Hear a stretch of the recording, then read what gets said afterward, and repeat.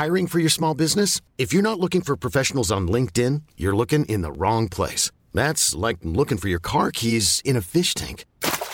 LinkedIn helps you hire professionals you can't find anywhere else, even those who aren't actively searching for a new job but might be open to the perfect role. In a given month, over 70% of LinkedIn users don't even visit other leading job sites. So start looking in the right place. With LinkedIn, you can hire professionals like a professional. Post your free job on linkedin.com/achieve today.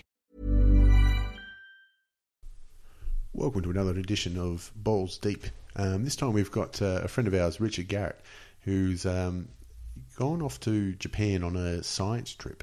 So we wanted to talk to him about his jiu-jitsu over in Japan, as well as playing AFL, or I should say playing Aussie rules football with the Japanese, and how it differs and what they've taken from the Aussie culture and how they've implemented it over there. It's an interesting angle in how these niche sports over there, just how do they get up and where do people find it to start it? I can understand the recruiting people in as friends of friends and all that kind of stuff, but for such a sport that is coming from an isolated country to have a small, very small foothold in a country like Japan, I think it's a fascinating view. Geez, they must have been happy to get an Australian on their team and then find out how shit he was. But anyway, this is how we had a bit of a chat after a very difficult comp class with Richie, and here it is. So you pretty much flow with the goal. We're not here just to take part. We're here to take over. If you want to fight, let's fight right now. I guarantee you, man, you wake up on the ditch.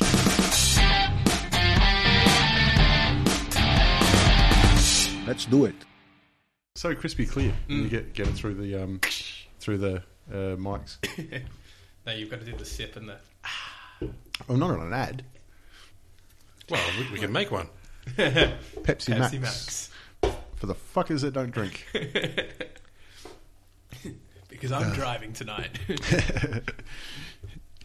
Because you want to drive. So, we'll start off. So you headed off to Japan on a taxpayer-funded jaunt. Yep. A junket, I believe it's called. I did save my own money as well. But. Yeah, but taxpayer funded for a science thing. So how'd you go? Have you got a cure for cancer? Well, actually, kind of. It's a yes or no question. There's no kind of. Have you got a cure for cancer right now? There are options. Yes or no? No, it didn't work. So well. no. So it's a failed trip, and you owe the public money. Yeah, look, Yeah. I'm a disappointment to everybody, I think. Yeah, no cure for cancer, no Weapon X. Yeah. Just what's science doing for us these days? And you didn't go roll with Genko Sudi. So I know. That's the most disappointing part of the trip, I think. Well, for Brian anyway. Genko Sudi? Genki Sudo. Genki Sudo. I was trying to get it out. Sudoku, isn't it? He can dance if he wants to. So the scholarship thing. Yeah. How did that start? So last year, start of the year, we went over with uni for this study tour Japan. Pretty much you're doing a semester's worth of work in 2 weeks. Super fun. But yeah, we had this nanotech exhibition. It's like a giant trade show, really, for science nerds. Yeah.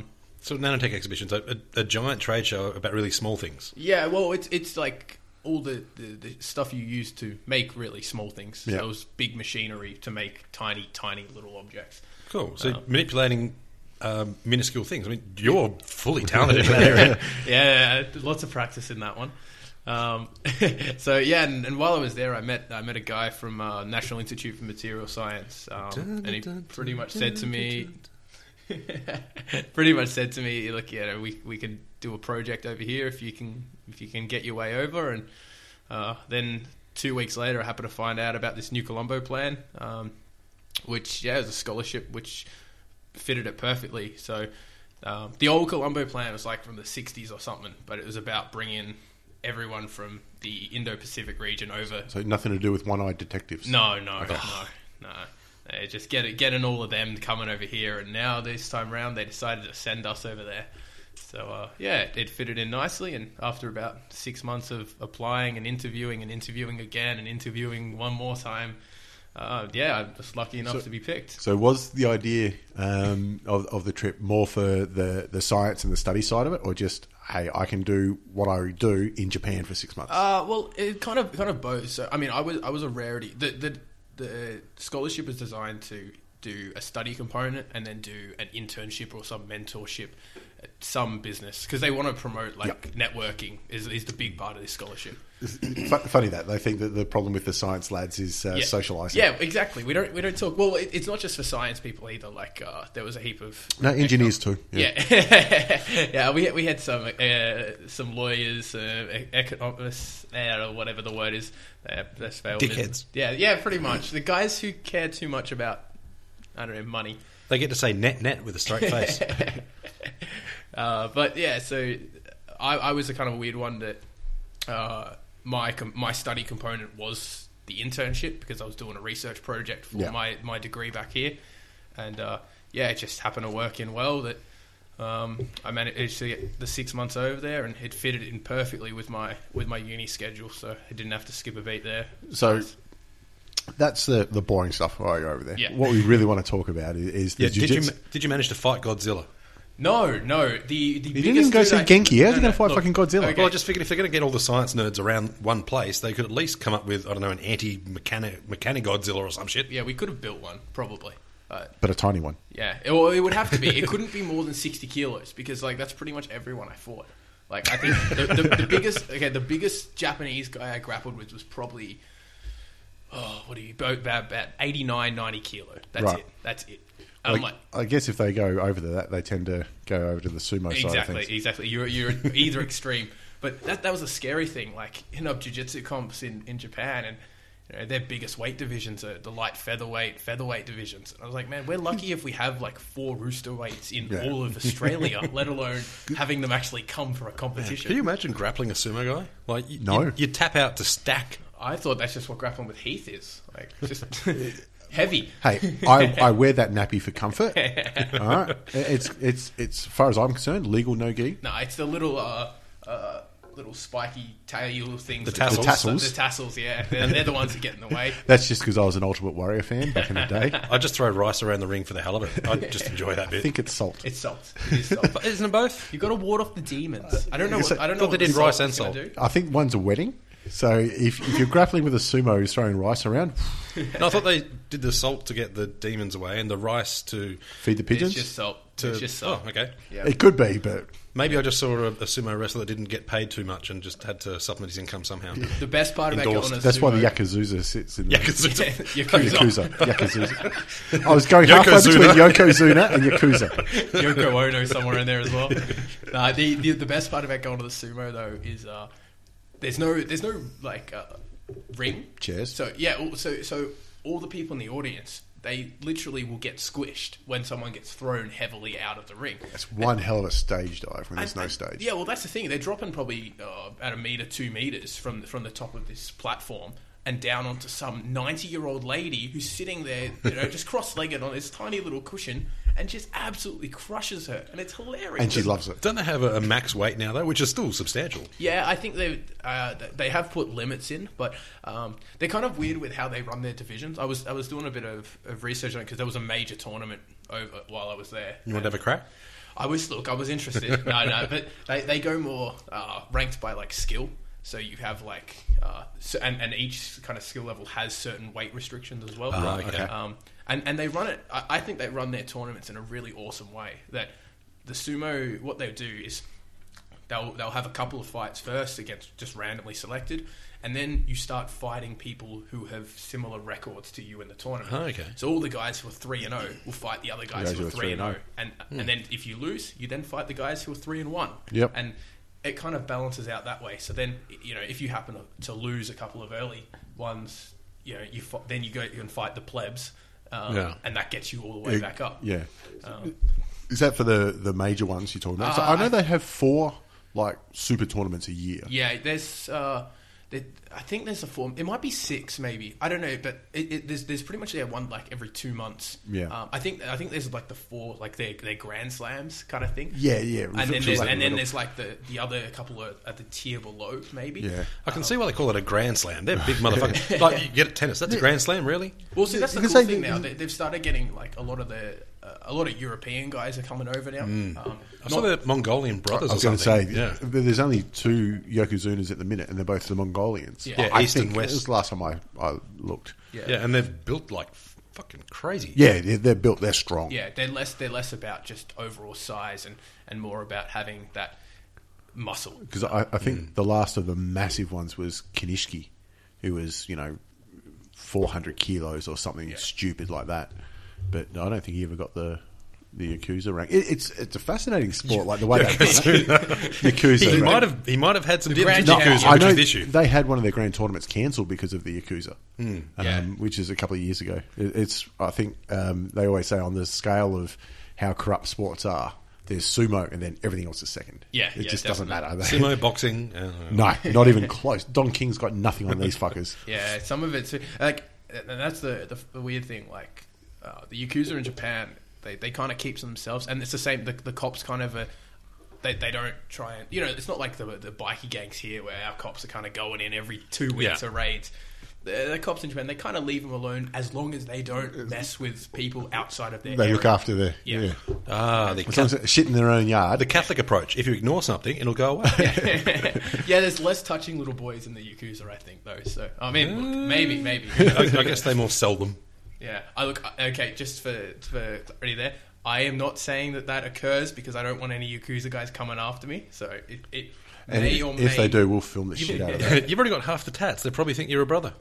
Actually, that's the funny thing. Like, I definitely noticed last year when I went to Japan, guys would see my tattoos and they kind of stay clear of me Because it means Yakuza. Well, yeah, a lot of them, it has that meaning that you are part of a gang or so. But coming over this year was weird. Like, people were more intrigued, and like I think they're starting to realize that if you're a young person with tattoos, it's not so much a problem.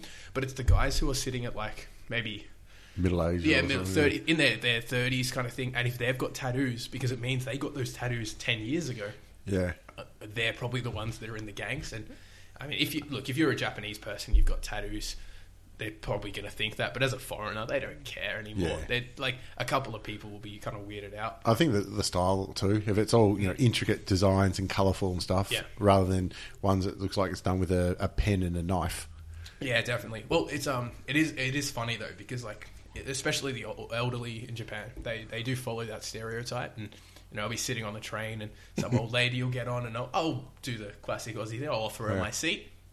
And the look of horror when I offered her my seat, she was like, a tattooed guy just gave me the seat on the train. Like, what has hell frozen over? Like, this is madness. Probably the part where you're holding a knife to it. She might have been freaked out by that too. Maybe a little. But no, it was much better this year, I think.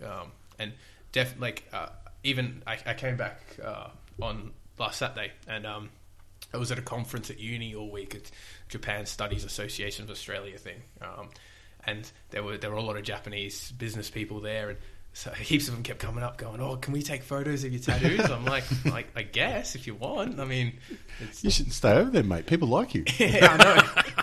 It's not like here. Come back here and just copping shit every day. And that's just from your family. Exactly. I described it on Reddit, and I'm sorry, I'm repeating stuff I've wrote online, but I was pretty proud of it. Explaining Richard, and I said, he is a punching bag, both verbal and physical, that I share with many people. Yeah. I thought it was quite apt. Yeah. But I am a punching bag that will give it back, though. So it's it'd be no fun otherwise. Yeah, like an irate truck stop whore. An irate truck stop whore. Are there many truck stop whores that aren't irate? I think some are accepting their fate. I have no idea. Have you been affiliated with lots of these recently? Because I'm sure there's some people who would be. Hey, $20 is $20. Yeah, hey. Exactly. 10% off the top. Job done. So with because I was going a little bit back when you're saying with the jiu-jitsu tournaments and that kind of stuff, they don't have many in the higher weights. I was watching the videos online and stuff. It didn't look like you were fighting many Japanese guys in the tournaments either. No, not really. I mean, because there's a lot of the Brazilian Japanese guys in Japan there. But the problem is with them, they all train full time. And, Yep. you know, I lost to one guy, Ericsson, and he touted me. Like, both, we fought in the open weight and in weight division, just straight finals in both. And, I had nothing on him. Week later, he gets his brown belt. And the tournament this weekend, and he went and won his division of brown belt. And I was like, look, you know, I'm okay with that. Man. That's not too bad. But did you go check out my tattoos? Yeah, I got a silver medal. One of the silver medals is the 2014 medal because they ran out of 2014 medals. So I can say I got silver 2 years in a row. But, Brilliant. Well, they did ask, like, well, we can send one out for you. And I was like, look, I leave in 2 weeks. Don't worry about it. It's fine. So here's my Australian address. Yeah, it's a funny story. You know, I don't mind. But and then there's a lot of American guys as well because the Navy base and stuff. So a lot of them come up, and it was good. It was good to grapple with some of them. But a lot of them have got that strong wrestler base and real tough. So, the Americans. Yeah, the Americans. Yeah. Okay. So, you expect they have that wrestling base. Did you find you had to sort of explain which nationality you were? Because if I would assume that they'd assume you're American just because you're white. I just started swearing a lot more, and then I was like, oh, he's obviously a fucking Australian. Either Australian or a Kiwi. He's not fucking a sheep. Probably an Australian. Yeah. No, they I mean, most of them picked up there. I don't think I've got a strong accent, but obviously, you know, when you're taken out of it. Yeah. It's you know, and then some of them were like, "Oh, do a real Aussie accent." So I was putting on that Bogan speech. Yeah, how you doing, mate? I mean, the real nasally. Yeah. And it's exotic over there. It's amazing, isn't it? Exactly. They're just like, you people actually like. I was teaching a whole bunch of them like Aussie slang, and I think everything was pretty good. And then I said, "As dry as a nun's nasty," and they just lost it. They just absolutely lost it. No, like. So what? If we ever go to Japan and guys going, "G'day, cunt," it's going to end it for me, I think. Yeah, no. I'll just start hugging them. Okay, well, I don't know if you guys know it, but there's a book in Japanese. It's called Tadashi Fuck Skycutta, which literally means how to use fuck correctly. Right. And like it's like a 200-page book on all how to use different swear words in the proper English. Jeez, 100 pages of that have to be fuck, surely, because that is usable as a verb, a noun, an adverb, everything. I think so it covers fuck, it covers shit, it covers damn, which is a little bit soft, but you know, the Japanese, the worst word they say is bad. Well, isn't it also a thing? Because I had a friend that lived over in Japan for a year or something.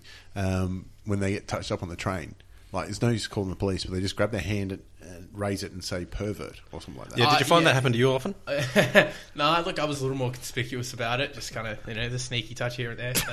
Other people, not just yourself. No, I didn't see it happen, but I was never really on the train in peak hour, and that's the biggest issue, I think. But yeah, I mean, a big part of Japanese culture is that honor system shame. Yeah. If you embarrass someone, you know, it's not, you know, it's not like the old school, God, you know, stab yourself through the stomach. But no, they... Fuck, that'd be impressive. Imagine catching the train and then someone's like, I have to tell my family. Just take someone's umbrella. But and, I guarantee, though, the train workers have it cleaned up in 2 minutes and would not miss a stop. Exactly. Just keep going. Best part about Japan. They have clean-up robots, little one of those little vacuum robot thingies comes along, and they've already got the organs harvested and someone else is saved. Well, it's the thing, like, you know, okay, we've got our Melbourne trains, and if a train's 20 minutes late, it's like, big deal, you know, no worries. If a train is 30 seconds late in Japan, it's like, holy crap, like, you know, all these Japanese people are freaking out, going, what's going on in the world? They've dropped another one. Yeah. It's like someone would have to have died on the train tracks for it to be any kind of inconvenience. Or Godzilla. Yeah, Godzilla. But look, you know, they've got contingency plans now, sure. They have it covered with earthquakes. Every building that you go into has earthquake protection on all the cupboards and stuff. It's pretty nifty, actually. Like last year when I went, we got to do a Tokyo Uni, and like they got a pretty old school library, some, you know, really valuable books that you don't want damaged. And when they sense an earthquake, these little shutters pop up that block the books from falling out. Which is really cool. It's just like simple things like that we wouldn't think of. You say simple? Well, all it is just a little switch that goes tick tick It's just hooked up to vibration or something. Yeah. So if you kind of shook the bookcase a bit, it'd probably go off too. But I'd get kicked out of the library the first day, I think. He's there shaking it. All they've done is recycle old pinball tilt sensors. Exactly. Yeah. Brilliant. And that's the thing. It's and like even my apartment and stuff. Like I was on the 6th floor, and we probably got about 15 earthquakes while I was there. Really? And, yeah, it was a lot.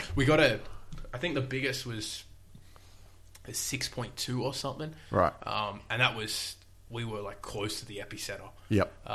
And being on the 6th floor building, we were swaying a bit. It was enough. It was enough to actually go. Ooh, should I get the hard hat out? Yeah, I think so. I wonder if that's like the Japanese equivalent of the drop bear, where they have like a machine at the base that shakes the It just building, shakes it, yeah. and they're like, "Oh, we'll stir up this foreigner, and we'll fuck him up." Oh man, the amount of people I convinced that drop bears exist is awesome. And then I got out the photo of like that Photoshop's one with the big snarly teeth, the blood dripping down. Yep. And they're like, oh, do these really exist? I was like, yeah, you've got. Whenever you're walking in Australia, just look up at the trees. Just always check the trees first. Put a bit of your own urine behind your ears. So, how did you find because you did train with the Japanese? We're talking jiu-jitsu. Yeah. You trained a couple of places. So, how is Brazilian jiu-jitsu going over there? Because obviously it's come from judo, which is Japanese, and there's Japanese jiu-jitsu. Traditional jiu-jitsu. I think traditional. Japanese jiu-jitsu is really dying out. I think you don't see it around much. Yeah.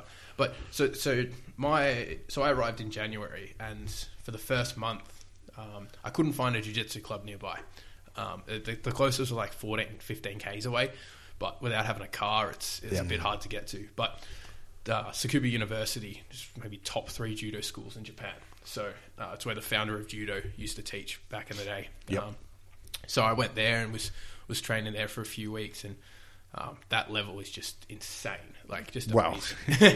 Yeah, it's and while I was there, they had the Hungarian and the Polish national teams just coming to train, and there's some big boys. I got to say, but especially the Polish. Yeah. Because all I think of is World's Strongest Man. There's always a Polish dude. Mariusz Pudzianowski. Oh, is he the one who knocked out Holes? Yes. Yeah. He is. You see that? He was like the strongest man for a decade or some bullshit. Holes Gracie fought. Say his name again. Mariusz Pudzianowski. And they're calling it the hardest punch ever thrown. Ooh. It was just a big overhand. But anyway, from the world's strongest man. Yeah. Anyway. Dude's got no cardio, but fuck me, he could punch his way through a tank. You only need one punch. Yeah. But that's the thing. So I was training there, and stand-up wise, they smash. Like I got some decent judo, I like to think, but they smashed me. For a jiu-jitsu guy, you got decent judo. Yes, exactly. I think maybe I half landed one throw because the guy was distracted because someone got injured or something over the side. I didn't hear it. That old trick. Yeah, I'm going for it, and I still didn't throw him. So, but on the ground, I was able to handle pretty much all of them. One or two guys had some really good groundwork, but the rest, I would say most, about purple belt level. So, but then jiu-jitsu guys. So, stupid me, but I found out 2 weeks before I arrived, a jiu-jitsu club opened literally 2 minutes from my apartment. Beautiful. I was like, I couldn't have timed this better. So the instructor there is a purple belt, but much smaller than me. And then they had already within a month they had 5 white belts or so signed up. Wow. And really, it was really cool.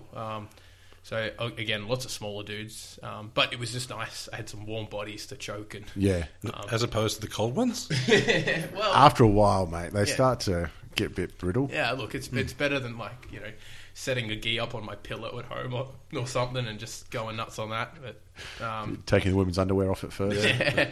Oh God. One time. So how did you find the structure of the class? It's pretty similar. Like so the club I was training at, it was a Max Jiu-Jitsu affiliate that had just opened up. And so, sorry, is Max Jiu-Jitsu a big affiliate in Japan, or is it worldwide? No, it's they're just Japan. Yep. The head coach Max, he lived in LA for 6 years. Hoist Gracie black belt, I believe. Okay. I hope I'm correct there. But so then he's moved back to Japan, opened up the club. They've been around a few years now, and then this affiliate's opened up. So I was training there, and we pretty much followed a normal structure. Like it felt like training back home. That's why I really liked the club. It felt like I never left Melbourne, except there was a lot more Japanese people there.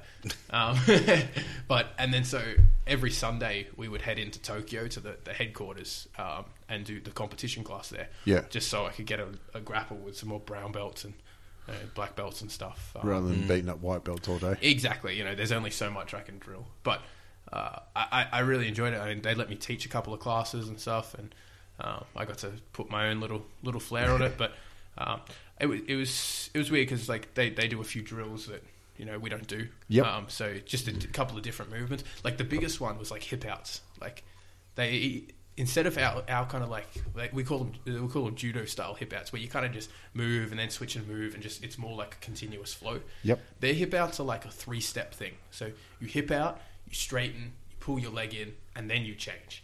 Just like you move, you're recovering guard from half guard or something, and you pull your knee out like you're going to a close guard. Hopefully that makes sense for people. Yeah. So that was a little different. So it kind of slows your hip out a little, but it makes it more technical. Applicable. Yeah. Okay. And like just simple stuff like that.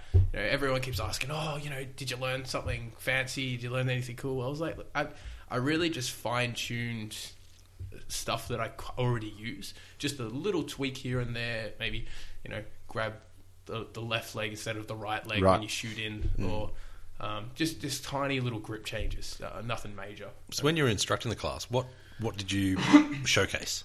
Triangles. So there was a class I did on triangles because the coach in Tsukuba, he's quite a short dude.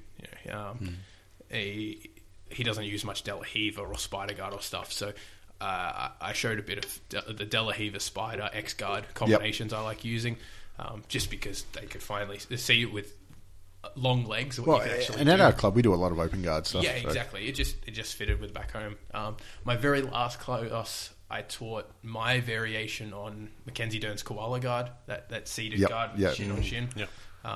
Just the little things I was tweaking over the 6 months, and they enjoyed it because it was something a little different they hadn't really seen. It was good fun, and I mean it made it tough because I did my best, but I was trying to teach the class in Japanese as well. Yep. I mean it's kind of straightforward with jiu-jitsu because you don't have, between me showing the move and my sporadic Japanese, you kind of just like hand, knee, foot, hip.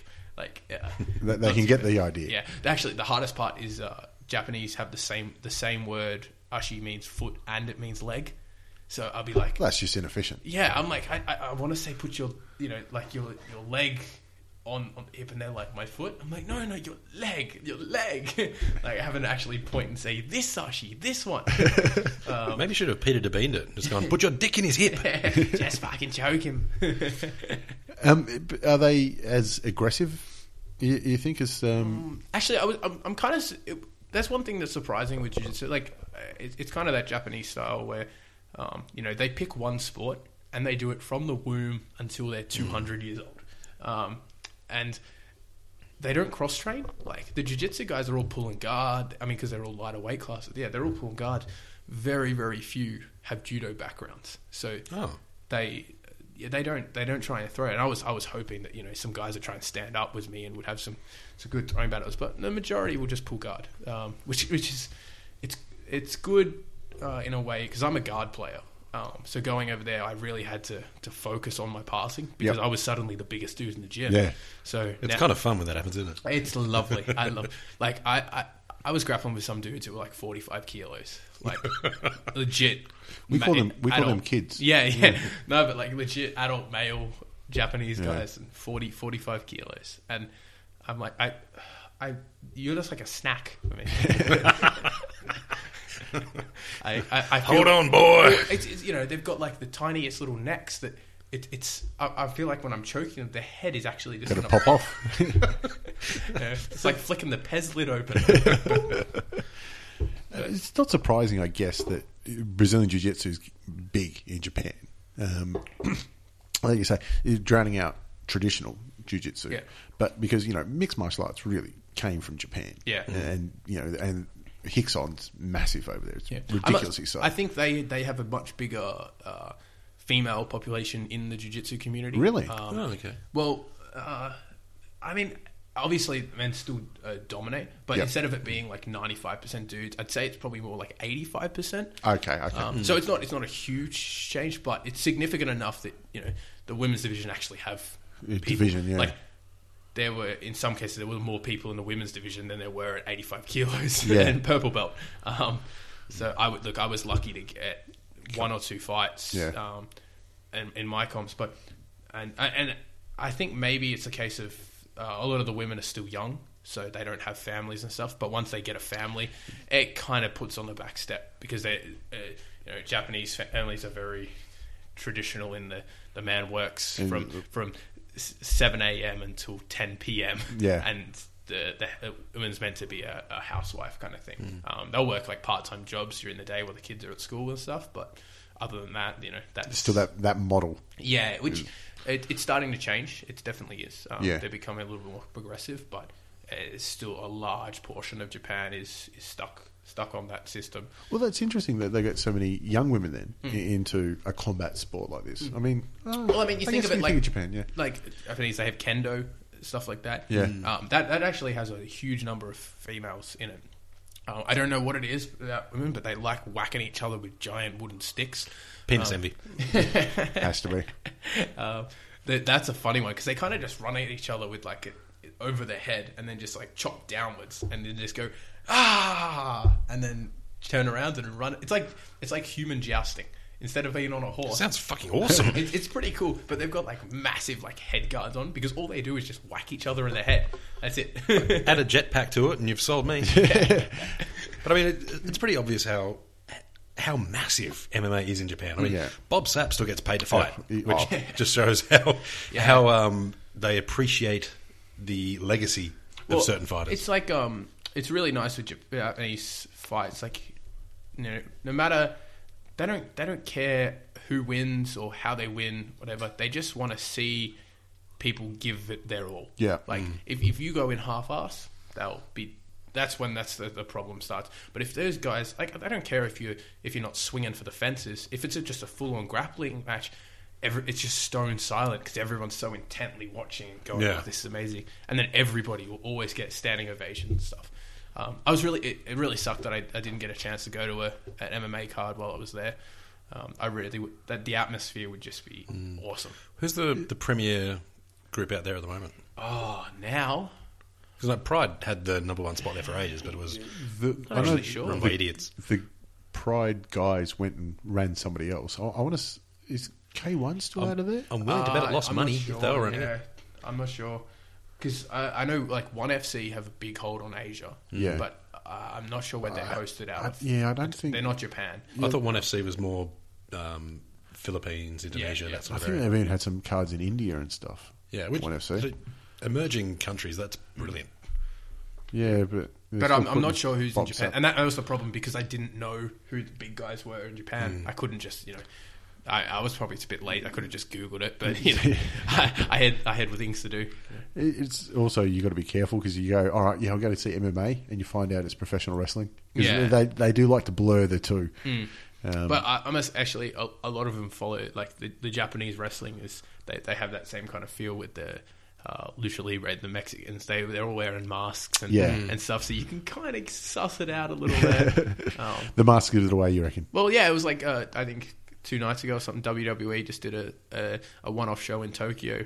Did they? Yeah, it was pretty cool. It was, I think, Lesnar's first match back after WrestleMania or something. I don't Jeez. know, my mate was telling me today. Imagine finding a mask that big. Well, he fought in Japan in the start of his MMA career. Yes, I can't remember the organisation. I'm pretty sure it wasn't one. Yeah, but, I don't think it was either. No, Yeah, it doesn't they've got a matter. lot of the smaller stuff. It's kind of like here where we've got Valor and Hex. If you're overseas, you probably wouldn't know of them. But yeah, if you're there, you kind of know the guys who are on there. Yeah, I'm going to say there's probably a couple of obvious ones that we just don't know about, and Yeah. people are screaming, "You fucking idiots! You don't know shit." But it is like when I've, Pride obviously being one of the breakout MMA organisations, you'd see the crowd and they were really intensely watching what was going on, and they'd clap for a sweep. Yeah, they actually care. Like it's not. That's kind of the one thing that puts me off going to the MMA cards here in Melbourne. Like I don't drink. I haven't had a drink for like nearly 4 years now, and when I go to a fight, I don't want people just booing because the guys are grappling, because they're all, they just want to see someone get knocked out. And I think that's a big problem with the cards in America and stuff. They have that. They have a real big boxing mentality about it. Get up and fight, you fucking Yeah, pussy. exactly. They just want to see someone get knocked out. They don't care about the fight. They just want to see, really, just blood. I think it's improving though. It's definitely. I mean, It would be interesting to see a big crowd in Melbourne, Yeah. like a 40,000, to see Yeah. what the kind of reaction is. Well, I mean, that's why I really like guys like John McCarthy, the ref. Yep. Because he really has that eye for Yeah. jiu-jitsu. Yeah. I mean, not even just jiu-jitsu. Like he understands the wrestling and understands the technique behind it and all. And it's that big thing about you've got. I mean, it's definitely better now. But you had guys who were reffing, or even in the judges. You've got judges who don't actually understand the position. So like they might go, oh, the guy's on bottom, but he's got a triangle choke locked in, and Well, they don't know that the guy's in danger. Famously, that was Hoyce and Dan Seven. Yeah. Seven stacked him and then didn't really do much. And I can't remember the commentator at that time. Well, Jim Brown was one of the, I think the it might have been colour him. commentators. And he's like, he's but- got him right where he wants him. He's got him. And then tap. No, it was the other guy who was the karate expert or taekwondo Yeah. expert or something. And Yeah. he's going, oh, and he's tapped. Oh, it was a shoulder lock. Like, you miss a boat there, champ. Yeah. Yeah, and that's why guys like Joe Rogan are so good, because he knows. He's the best commentator in the world, any sport. Best commentator in the world. I must say, I'm really liking having Kenny Florian as well. In some Really? respects, just because he's got that good in-ring experience. My problem with Kenny Florian is he's always paired with John O'Nick. Yeah. I think they sound too similar. Yeah. And It's like, sometimes, who are you? which one's talking again? Yeah. I still want to have Chael Sonnen and Bassrutten both commentating. Yeah, that would You have to have it as an alternate channel, I think. fuck. Like with the footy, with Press Red for Ed. You'd have to, Yeah, there's not many people who talk more than me, but they definitely would never shut up, and it'd be pretty full on. Baz did the last Metamoris, didn't he? Yeah, Yeah. he did. Yeah. But who actually watched Watched it, that? yeah. To be honest, They shot themselves in the foot in that one. Yeah. It's kind of funny with Baz and Chael that either end up drinking buddies or they'd end up in a fight, or both. You can't Chael would be rule- calling him out, calling himself, the champion of the universe, and I don't know. Sometimes I think Chael's call-outs are a little bit too rehearsed. yeah. Well, look, I love Chael mainly Me too. because, like, especially when He he was gets it. when he was on Tough. That Yeah, was he awesome. was brilliant. A couple of his speeches. If people actually have some time, look up Chael's speeches from Tough, because they are just amazing. Like the one where he's talking about when you walk across a plank, a 2x4, and it's 1 foot off the ground, it's easy. Yeah. You move that same 2x4 to make it 6 feet off the ground, all of a sudden you can't walk across it. Nothing's changed. It's Yeah. still the same 2x4. Yeah. It's just that distance All has in your head. changed. And it's like, he's one of, he says, I just remember that. He's just like, you've got 2 hands. Use them. It's the John Kennedy, don't think, do. There's very few fighters that have shown that level of just sheer hunger, and he was probably a bit unfortunate that he never got the gold, but geez, you were still hoping he got there. For, Yeah. Obviously. Well, actually, I was reading a really good thread about this on Reddit. Who do you think is the best fighter to never win a title, or who will never win a title? And like people were throwing up one like Chad Mendes. He's probably never going to win. Well, we'll see how he goes against McGregor. But and I was saying, like, for me, he may not be the most skillful, but I think like Bisping is definitely up there with one of those, because it's like he just gets right up there, Yeah. just to the line, and then no. Well, I think if you're doing that ranking, who's the best ever to not win a belt? To me, it's Chael. Yeah. Because of that fight.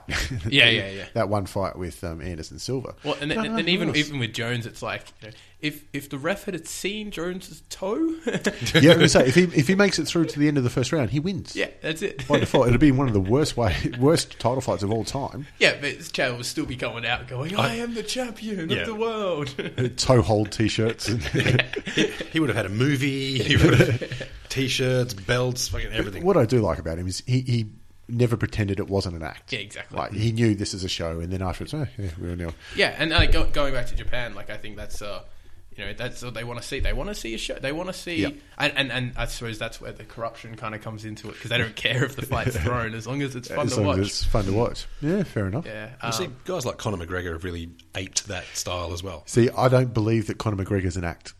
If he is, he's the best actor going around. Like Chael, you always knew it was a bit tongue in cheek. Yeah. Like, and he pulling out some of the old lines. Conor, I believe 100% that's him. yeah.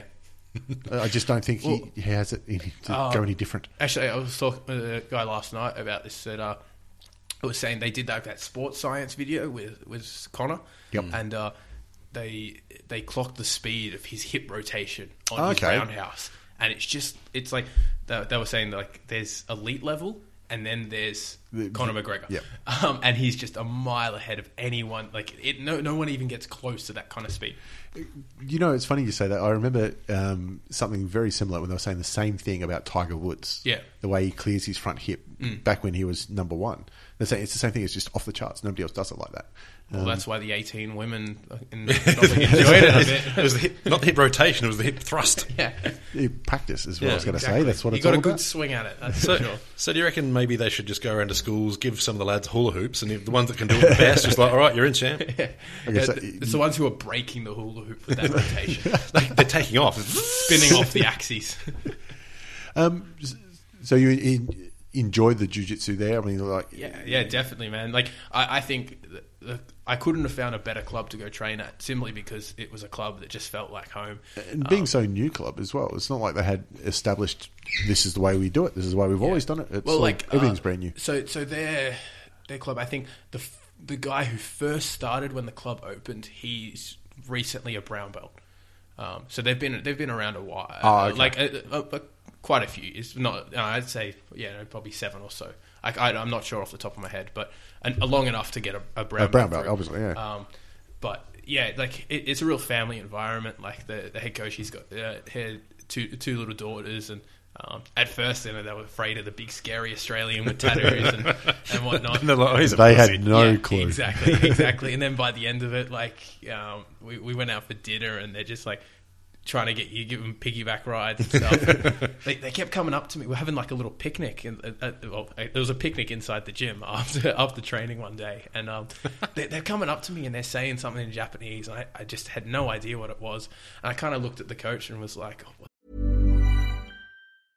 Hey, I'm Ryan Reynolds. At Mint Mobile, we like to do the opposite of what Big Wireless does. They charge you a lot. We charge you a little. So naturally, when they announced they'd be raising their prices due to inflation, we decided to deflate our prices due to not hating you.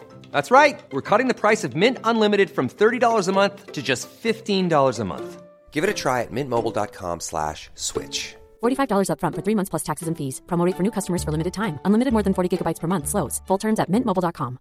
Many of us have those stubborn pounds that seem impossible to lose, no matter how good we eat or how hard we work out. My solution is PlushCare. PlushCare is a leading telehealth provider with doctors who are there for you day and night to partner with you in your weight loss journey. They can prescribe FDA-approved weight loss medications like Wegovy and Zepbound for those who qualify. Plus, they accept most insurance plans. To get started, visit plushcare.com/weightloss. That's plushcare.com/weightloss. What are they saying? He's like, oh, they just want you to chase them. I was like, really? All right, fine. But like, he was just shocked. He was like, you have energy to still do that? I'm like, yeah, I'm 22. I can get away with it. Little kids. Exactly. I can give them back at the end of the night, so it's no problem. Wind them up. Yeah. So that was the jiu-jitsu side of things, which, like we said, not surprised that Japan gets into it, being, the martial arts in general being such an obsession over there. But then mixed martial arts and obviously the Brazilian jiu-jitsu influence into that. Footy though, mate.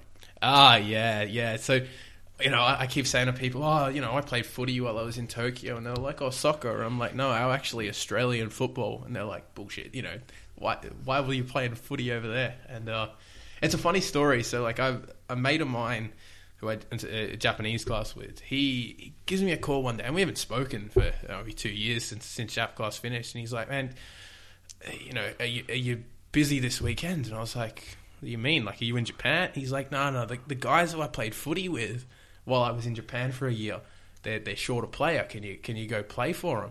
And I'm like, man, I haven't played footy since Auskick. Like, it's been 15 years since I've even kicked a footy. And he's like, oh, it doesn't matter. Just go down, give it your best shot. I rocked up, find out it's the top league in Japan. So I'm proud to say I have played AFL at the highest level in Japan, but it's still at the highest level, more than what most people can say. So that was pretty cool. But yeah, I had to read up on the rules and stuff because it was a little bit different. They play like 12 aside on a rugby grounds or like whatever ground they can get a hold of at the time. They get enough space. Yeah. So like I've got a decent kick on me. I was able to kick it probably 3/4 of the ground half the time. So yeah, just line me up in the back line, just bomb it down and go, good luck, little people. Yeah. But so yeah, I was playing for the R246 Lions. R246. Yeah. So it's one of my least favorite droids from Star Wars, to be honest. It's isn't that the abortion drug? R246? No, there's a Stone Sour song that's named after it. I can't remember. So R246. It's the name of the highway. It's like Route 246. Well, because the problem is, right, this league is it's a JAFL, Japan Australian Football League, yep. Which is all through official AFL website. The Jaffles. Yeah, the Jaffles. So ham and cheese toasties. so we're playing. So I was playing for the Lions there, and like it's all in a Tokyo kind of area. So you've got Tokyo team, you've got each of the little suburbs around, and they kind of probably just ran out of names, I think. Right, so they're just the road, that'll do. Well, this is a big one. I don't know, people who have played Grand Theft Auto or something know the road because it's mentioned in there or something. Oh, is it? I think, yeah. Okay. But yeah, I had no idea what the thing was, and then, until I put up a post on Reddit going, I've played AFL this weekend in Japan. Here's some pictures, and one of the guys was like, "Oh yeah, that's the name of the big highway." I was like, "Is it?" Yeah, okay, cool. I learned something today. People drifting on it and all that shit. Yeah, so like, yeah. Firstly, the rules are just it's pretty weird. So yeah, you're playing on a smaller ground already. So there's no 50-meter penalties because that'll take you from one end to the other. You've got like 25-meter penalties and stuff. Did you get in trouble for abusing the ref? The ref was like, I don't know what you're saying, but fuck you. Yeah, well, actually, so that's something that's pretty cool though, because it's a smaller league. A lot of teams they'll play. I mean, our team, we just managed to get the numbers, so we didn't really have a bench most games. So you're running out an hour of footy with no bench. It's pretty tough, especially for me who's not used to running much.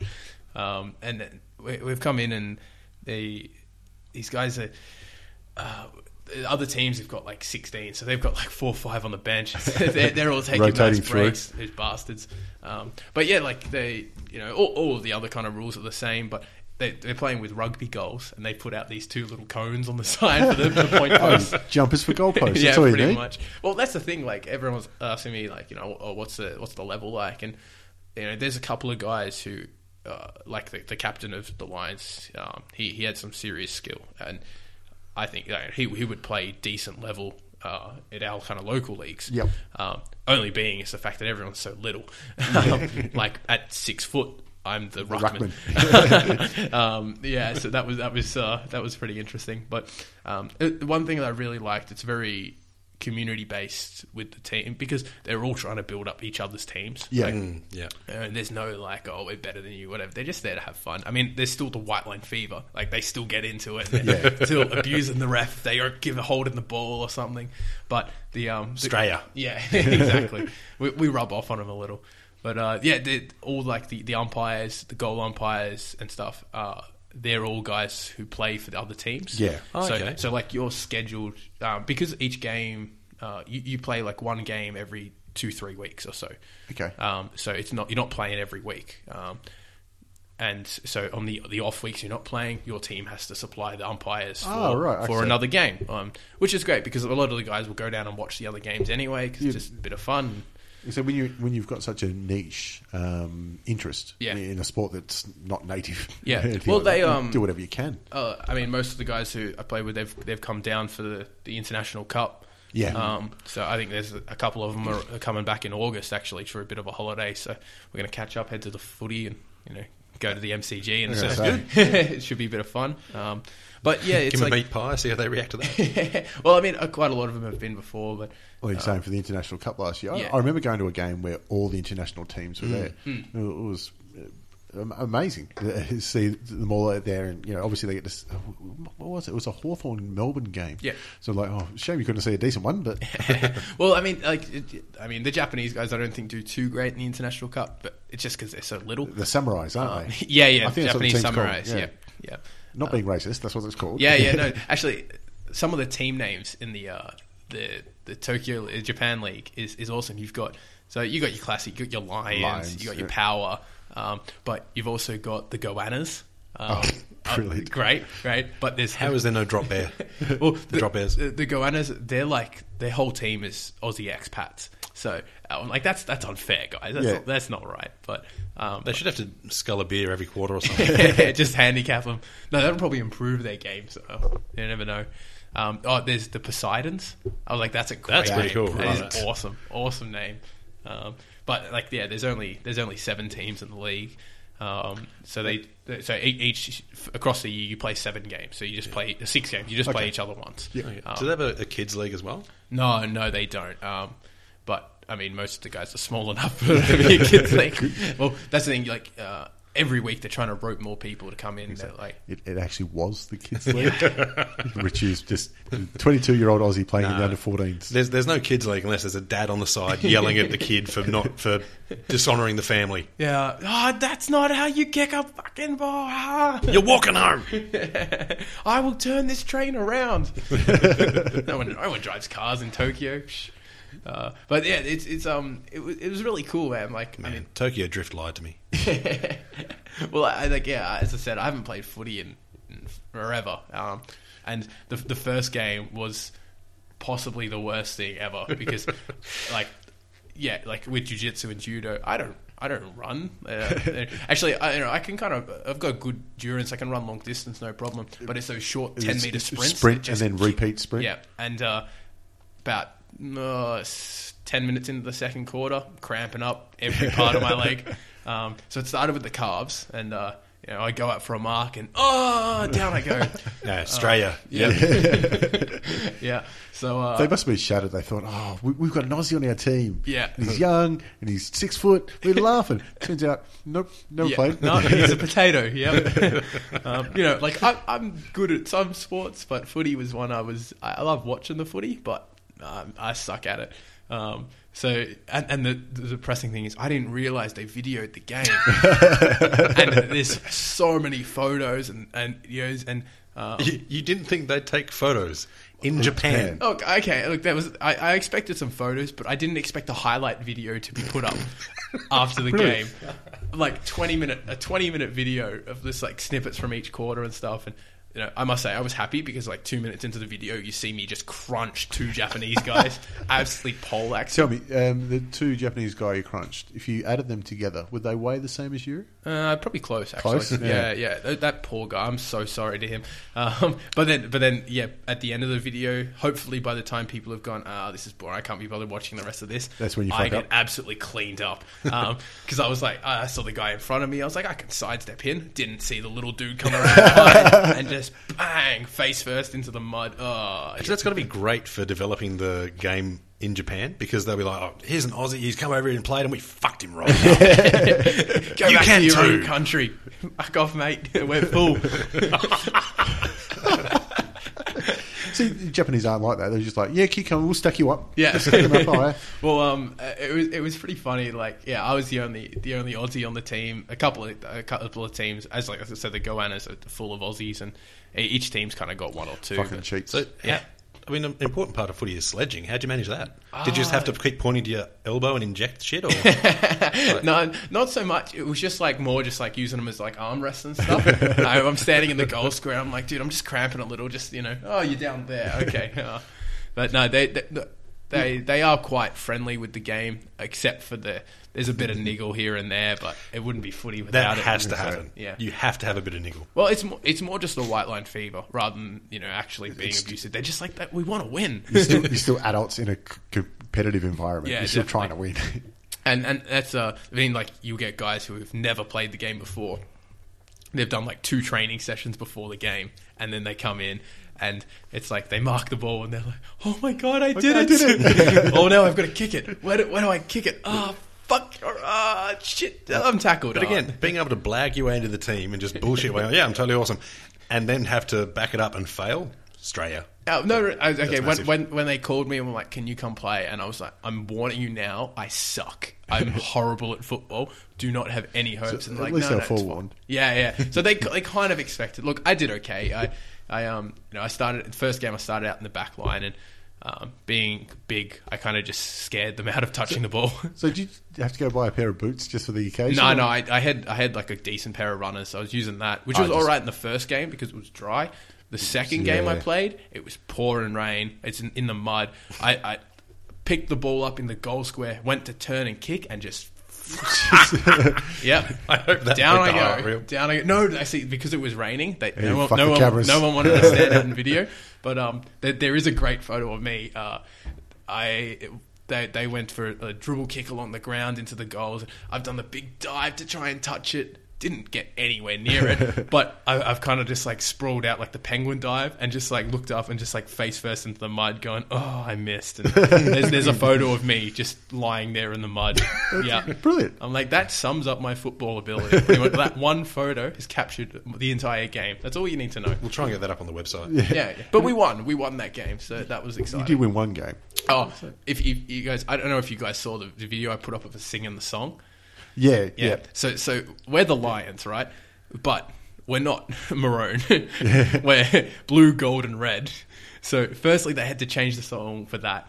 But then, we're not the pride of Brisbane Town. We're the pride of 246. We're the pride of basically 8 Mile. Yeah, and then they're like, the like Fitzroy and Bears of old. Well, we changed that as well. So and no one knew the words to the songs. Half the dudes don't speak English, and we're reading the song off in English lyrics on a laminated card that's just sitting in the middle of the huddle while we're singing. And did you have mics and karaoke?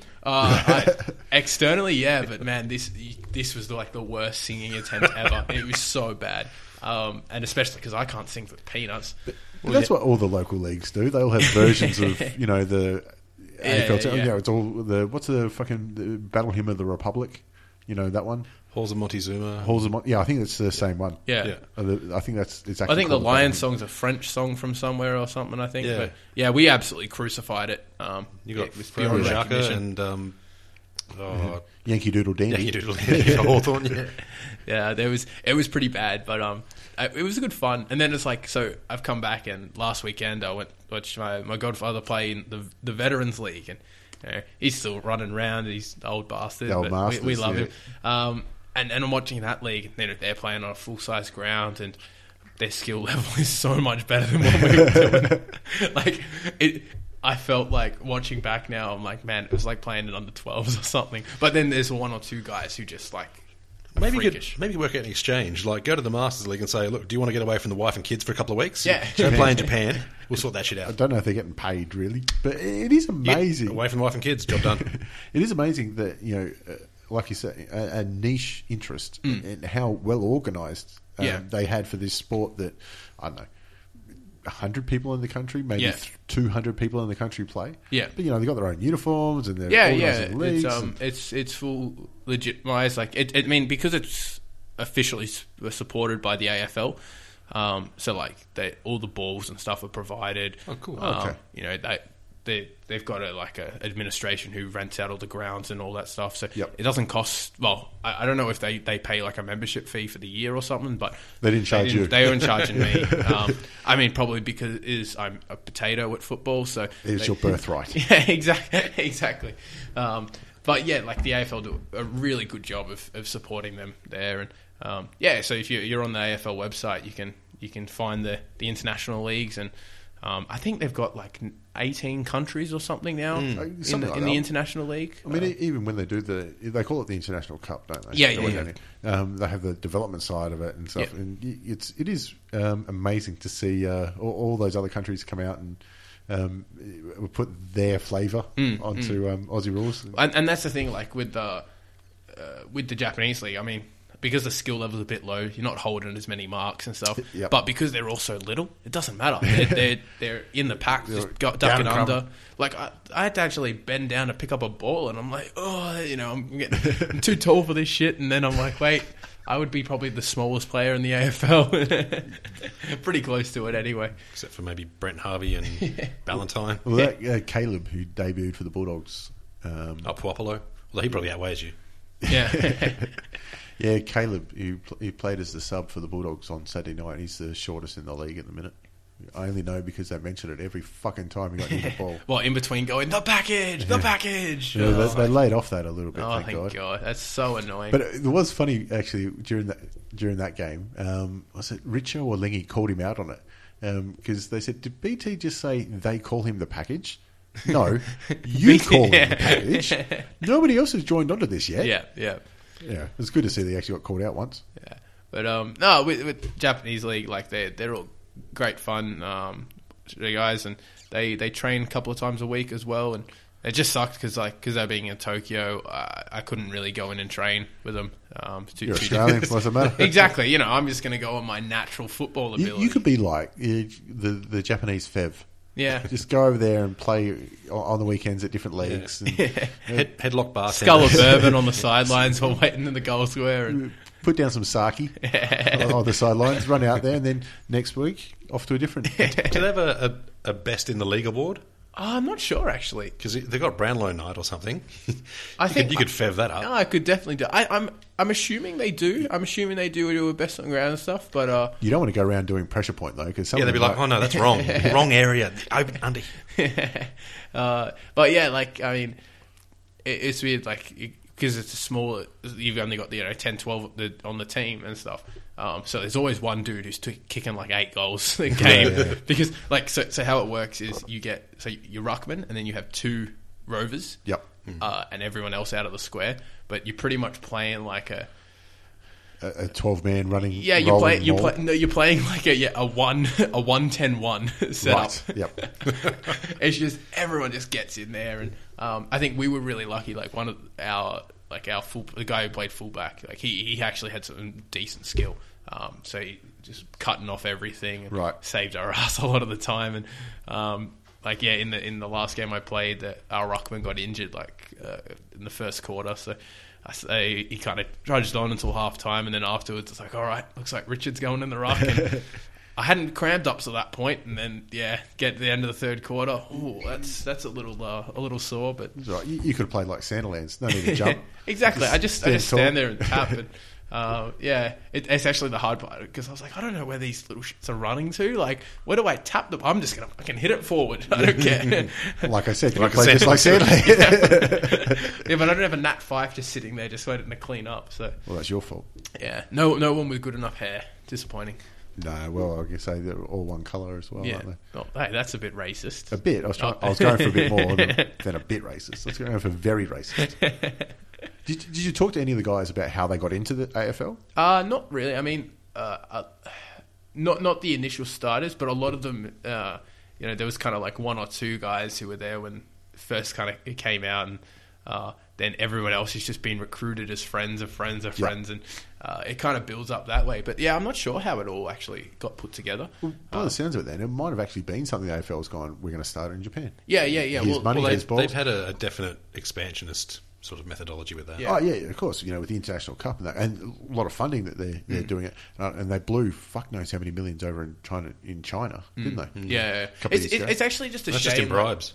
The Japanese guys, they were really getting into it and stuff, but they're never gonna. A lot of countries, they're never gonna suit the Australian, the top level, just because they're the wrong size, the wrong shape, wrong size.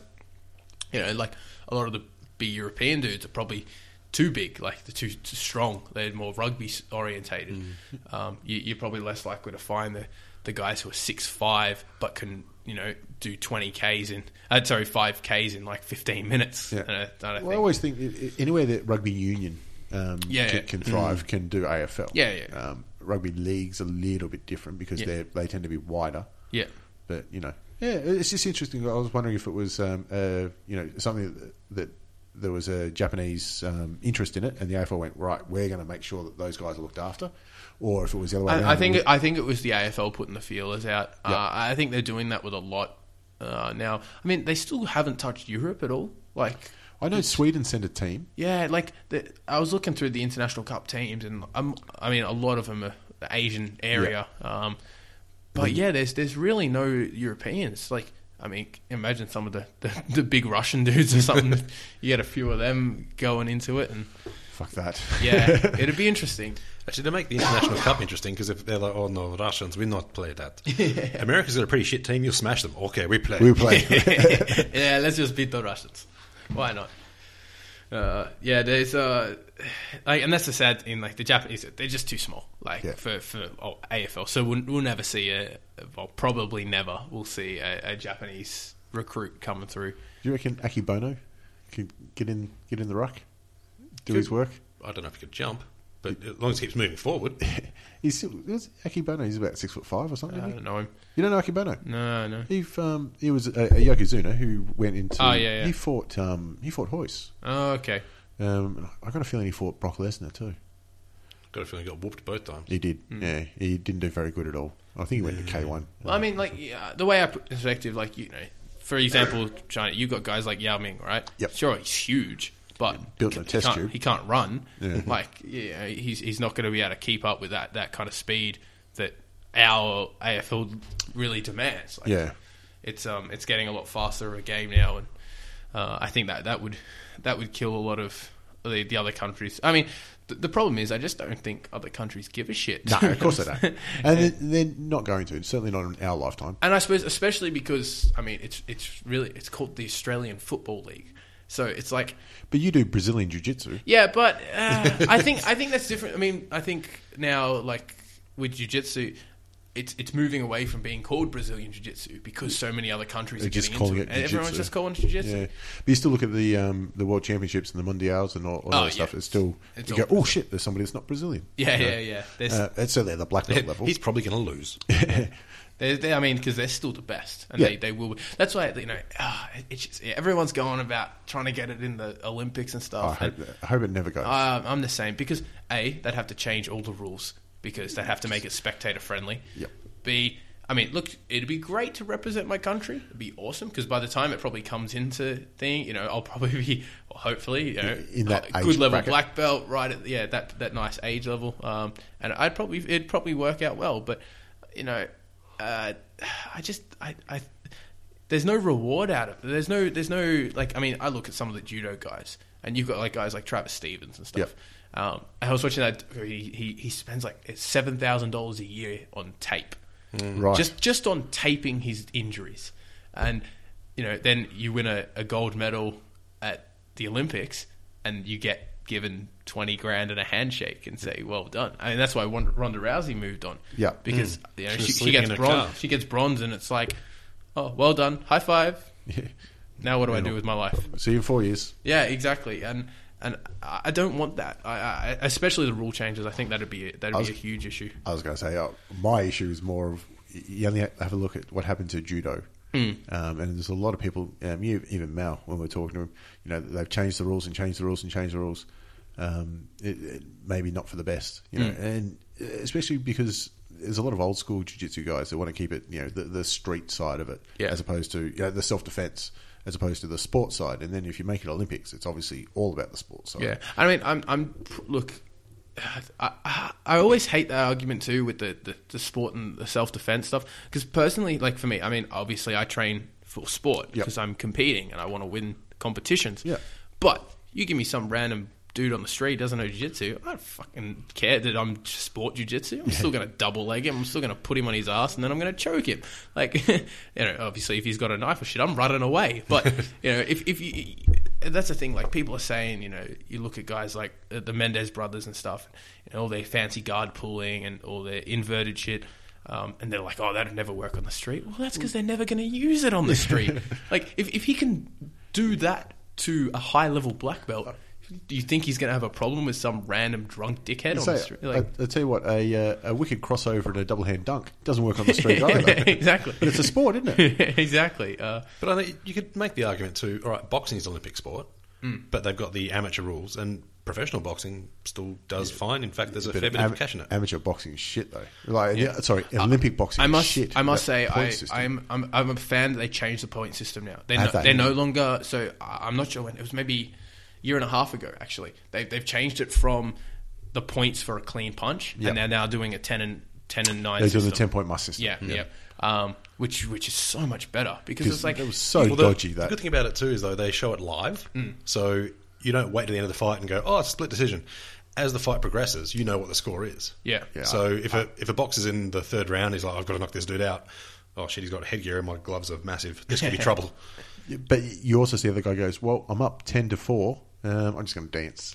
Yeah, but you see that anyway You when do. they had the points. And But I not in think a 12-round the fight. biggest issue is like you can have a guy that's dominating, and he's smashing him, but he's just not landing that nice crisp punch. Yeah. He's still doing damage, but it's not clean. And you've got then the guy who gets in a couple of not damaging punches, but just timed well. Yeah. And that gets him the points, and you see them win. I went to the boxing when Melbourne had the Commonwealth Games, and I was chatting to one of the the poachers there. He's an agent trying to get all the amateur English guys to turn professional. Yeah. The coaches fucking hate him. But he said, one thing they forget, this isn't a fight. It's a match. Yeah. And I think the same's true for jiu-jitsu especially. Yeah. People see it and they're like, I'll never walk in the street. It's not fucking supposed to. This is a match. It's not a fight. They're not trying to belt each other up. They're not trying to snap bones. They're trying to get to the point where they submit or they choke I think out. actually Keenan said something good about this, and it was like, the reason guys play 50-50 and pull guard in competition is because it's what you have to do to beat other guys who actually know jiu-jitsu. Yeah.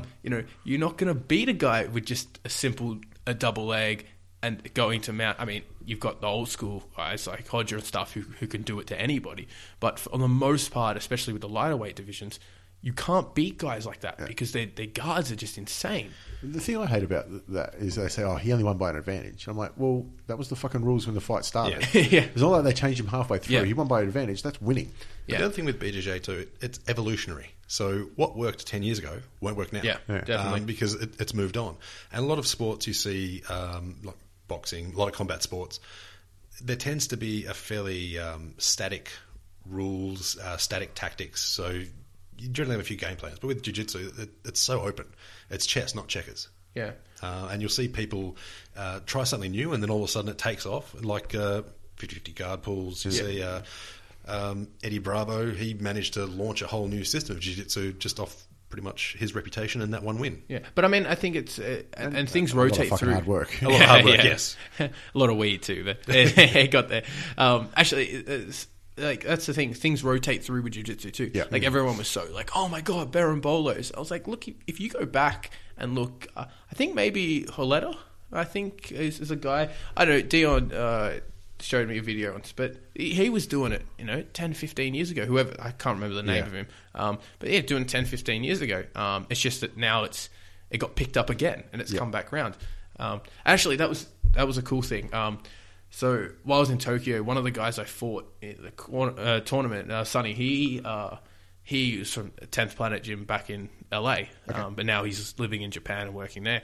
And he's trying to start up like a 10th Planet 10th Planet school in Tokyo. So we were doing these like kind of grapple just sessions. He said to me, it's like, come for a roll and do some no-gi, and just inviting guys from all other clubs and stuff. So I think there were 6 of us from 5 different clubs, and just doing some no-gi, and we're going through some kind of simple 10th Planet stuff. And I actually really liked how they do their drills. So their drills are like a sequence of techniques. So I think one we started like from butterfly guard, and you trap the foot, you do a kind of a forward roll over the top and bridge, and then you turn out of that, and then the guy recovers back into the butterfly. So it's practical. It all links. It gets you moving quite well rather than just a static kind of drill. Yeah. It's a bit more dynamic. And they have like they'll call it like C11 or C12, and they've got this huge range of different. Is that like a curriculum? No, yeah. Well, in a way, it's kind of a curriculum, but it's more just so that when they do the drills that link together. So they'll do like from the C series, and they can play Battleship like masters later. Yeah. But that was great. It was pretty cool because we got a photo and Eddie Bravo, posted it and shared it, and I was like, I just got shared by Eddie Bravo. Yeah. One thing I don't like about 10 Planet though is they misrepresent themselves. I mean, now that Pluto's not a planet, shouldn't it be ninth planet? They haven't thought it through. No, I know. How dare they? How dare they? But no, it was really fun. Like, I mean, I love something I really like about jiu-jitsu with when there is no politics bullshit getting in the way. Like, I would struggle so much if. I think we're really lucky as a couple with Dion. He's very flexible about training as long as you represent your club and you're, when someone asks where you train, I train at Perkins Jiu-Jitsu. Damn right. But if we don't have a class on a night and I've got a free night, of course I'm going to head over to another gym and have a roll and hopefully do our club proud and kick the shit out of a few of them over there. Even when we talked with Jamie Murray, he was saying he loves that his students. He said, "Go out there. You've got to go train somewhere else as well, because it's part of the bit wider community." And everyone at the end of the day, everyone wants the sport to get bigger. And it's just like you're talking about with the Japanese guys with their AFL, their footy. Yeah, there's no point if you're the one team that flogs everyone else and everyone else gives up. Yeah, exactly. You've lost it. So it's about building up the sport as much as... Plus, other people understand what it takes. Because if you show someone the belt grading system in jiu-jitsu and you're saying, there's basically 5 belts. Yeah, but if someone says, "Oh, you've been doing it 5 years. Are you a black belt yet?" You're like, mate, you don't know what you're asking. If you're a purple belt in 5 years, you've done good. Yeah. Job done. And that's the funny thing. It's like, people are like, "Oh, what belt are you? I'm a purple belt." Oh, well, what's the belt? I was like, "It's white, blue, purple, brown, black." It's like, "Oh, you're not very good then." I was like, well, if you compare me to the black belts, you're right. Yes. But I think, I honestly, I think there's also there's a smaller gap talent-wise between the belts than people think, until you get to the guys who are like elite. Well, yeah. Like, the elite guys, I think, there's someone, one of the ASOS black belts, he was saying, and there's blue belts here who would take my lunch money. Yeah. Like, because they're just freaks, and all they do is train too. But, like, I feel like when I roll, I would say, I would consider myself at a decent level of purple. Like, I win a few tournaments at purple, and I do all right. And a lot of brown belts, I will match or occasionally beat. Worry them. Yeah, exactly. Yeah, not at our club though. I've got nothing for the brown belts. There's a couple that there's guys like Liam who I'm never even close to. Like, there's always that one guy, and it's funny. I feel sorry when I roll with Liam because I'm like, I'm giving you nothing here. Well, that's the problem. There's nothing for you. Everything I can do. Liam listens to this a lot too. Yeah. Everything I can do, he does better. He's stronger than I am, more technical. Yeah. Your eyesight's better than his. I do have that on him, and I might have a little bit of flexibility in some areas. But apart from that, I just get schooled. Yeah, it's scary. Like, there's guys like that who just, not even just Liam. Like, there's always someone who can kick the shit out of me, but then there's someone who I absolutely destroy, who then beats the crap out of them. It's the rock paper scissors. I'm like, this is how do you do that? Like guys like Face. Like, it's took me so long to even get close to Face, and I'm really looking forward to obviously having a roll with him now that I'm back, but. If he actually shows up to training once, maybe. I haven't seen him for a while. I think he's got, just turn up 15 minutes late, you'll be fine. I think he's got wrist problems or something. Okay. Some injuries. Yeah. But it is funny like that, how you can... I beat him, but he can handle him easily, and then he's got nothing for me. And well, it's like some guys' competitions, obviously, the further you get up the belts, there's less and less dudes to fight. It's the same dudes. Like, I fought one guy at comp 5 times, and I've beat him 4 of those times, I think. But then... there's one guy who gives me a good trouble in comps, and he's absolutely towed this guy. And I'm just like, it's just not fair. Why can't I beat you all? To me, it's like an old school RPG where you pick your perks. Yeah. Like there's certain moves that I can do that I'm comfortable with. I can snap them on, and I'm pretty good with them. But when you get someone who can defend that move, I'm fucked. Yep. It's like, for me, and triangle choke, I'll triangle choke anyone any day of the week. Know what? I used to love the thing. Get me to do an arm triangle, and I'm like a north-south choke. I'm like, push. You can't do an arm triangle? Oh, I can't. I don't know. I fucking love the arm triangle. You guys are big. You guys are big guys. You can put a lot of weight onto it. Big guys, short arms. It's arm triangle central. Yeah. But see, I got the long, lanky arms, and it's like... That's even better. That's even better. You just got to get that... Your elbow that you're doing the choke with, you just got to touch the mat. Yeah. And then ratchet the shit out of it. Closing that space is tough. I'd rather just fucking triangle everyone. I love when you got the arm triangle and you've got it locked, and you're like, all right, this is home. I've just got to ratchet it. And it's like, all right, a little bit, gap, a little bit, gap, a little bit. It's starting to hurt. All right, a little bit, gap. Jiu-jitsu's like that too. You find that moves come and go, even for yourself. When you go, I'm hitting this on everyone now. And then after a while, everyone's a bit used to it. They're starting to figure it out. I've got to change it up. I'll do something else. Actually, that's something awesome best part about going and training at a new gym for 6 months. Nobody knows your tricks. Nobody knew to expect a triangle. That reverse omoplata that I love so much, nobody's even seen it before. And I do love it when new people come to our gym. I'm like, right, I can hit this bread cutter from the bottom because they've never seen it before. Yeah, the Heath choke. I can't do it on anybody else because once you've seen it once, it's like, all right, I'm not. Look, I've seen it a few times. You still catch me with it, but that's probably because I'm trying to do the same thing to you on top. And like, oh wait, if I'm doing this to him, he can do it to me. Tap. It does become a bit more of a pissing match too. It's like, I know exactly what you're doing, and I'm not going to let you do it. I'm going to do it to you. Well, it's like our role we had last week. It was like, we were just kind of like just diving on shit. Yeah. You're sitting in mount and you dive for a knee bar. It's like, all right, let's just go. I think I did go for an overhead knee bar. Yeah. But it's you can't explain it. Yeah, why not? Why not just go for it and have fun with it? But yeah, training in Japan, and it's like, I'm going to the comps and nobody's seen me fight before, and it's like, this is awesome because I can go back to my A game and not have to worry about someone knowing that's where I'm going. If anyone cared, though, there's plenty of your fights on YouTube. Yeah. Because I know that we've done it for the comps. When people, we go, all right, who are you fighting? Yeah. Let's put it on YouTube. Let's see who's there. They might think you're a haemophiliac or something. You manage your bleed, though. Definitely. Well, that's the thing. For I think my second roll back on last Sunday. Blood on the gi? Yeah, my brand new white gi. Blood on it. You can shout out the brand. The ground fighter geese. They very nice to me. And it came out in the wash anyway. Yeah, it all came out, and now it's all patched up too. So ready for New South Wales States next weekend. The weekend after. Yeah, not next weekend after. Fortnight. Yeah. So I'm flying up on the Monday. The Monday with Megan for our little romantic week away in New South Wales for jiu-jitsu.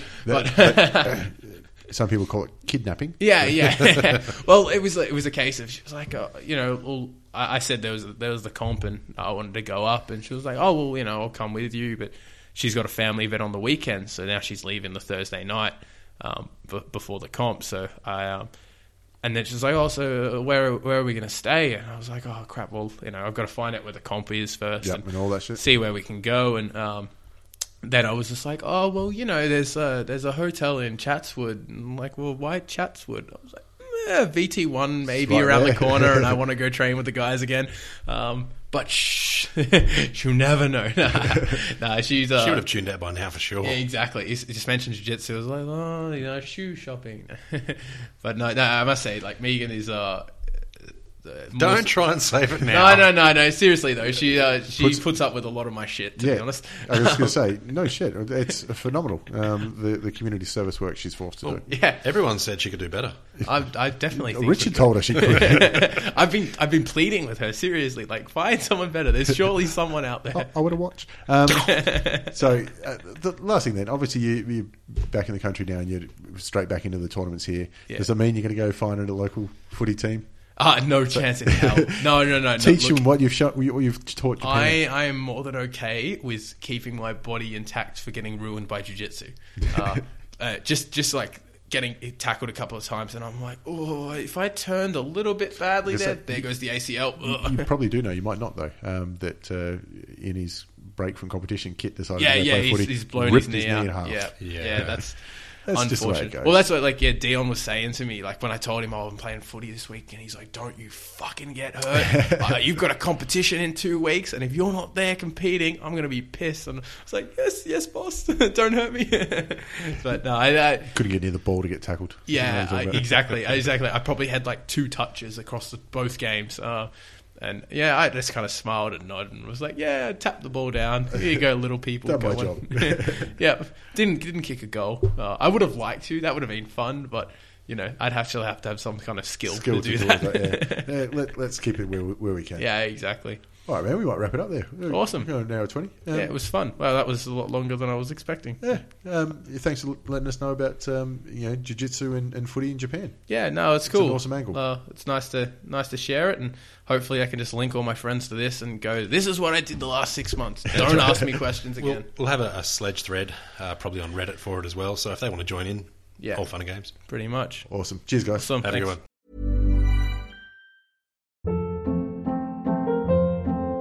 Hold up. What was that? Boring. No flavor. That was as bad as those leftovers you ate all week. Keke Palmer here, and it's time to say hello to something fresh and guilt-free. Hello Fresh. Jazz up dinner with pecan-crusted chicken or garlic butter shrimp scampi. Now that's music to my mouth. Hello Fresh. Let's get this dinner party started. Discover all the delicious possibilities at HelloFresh.com.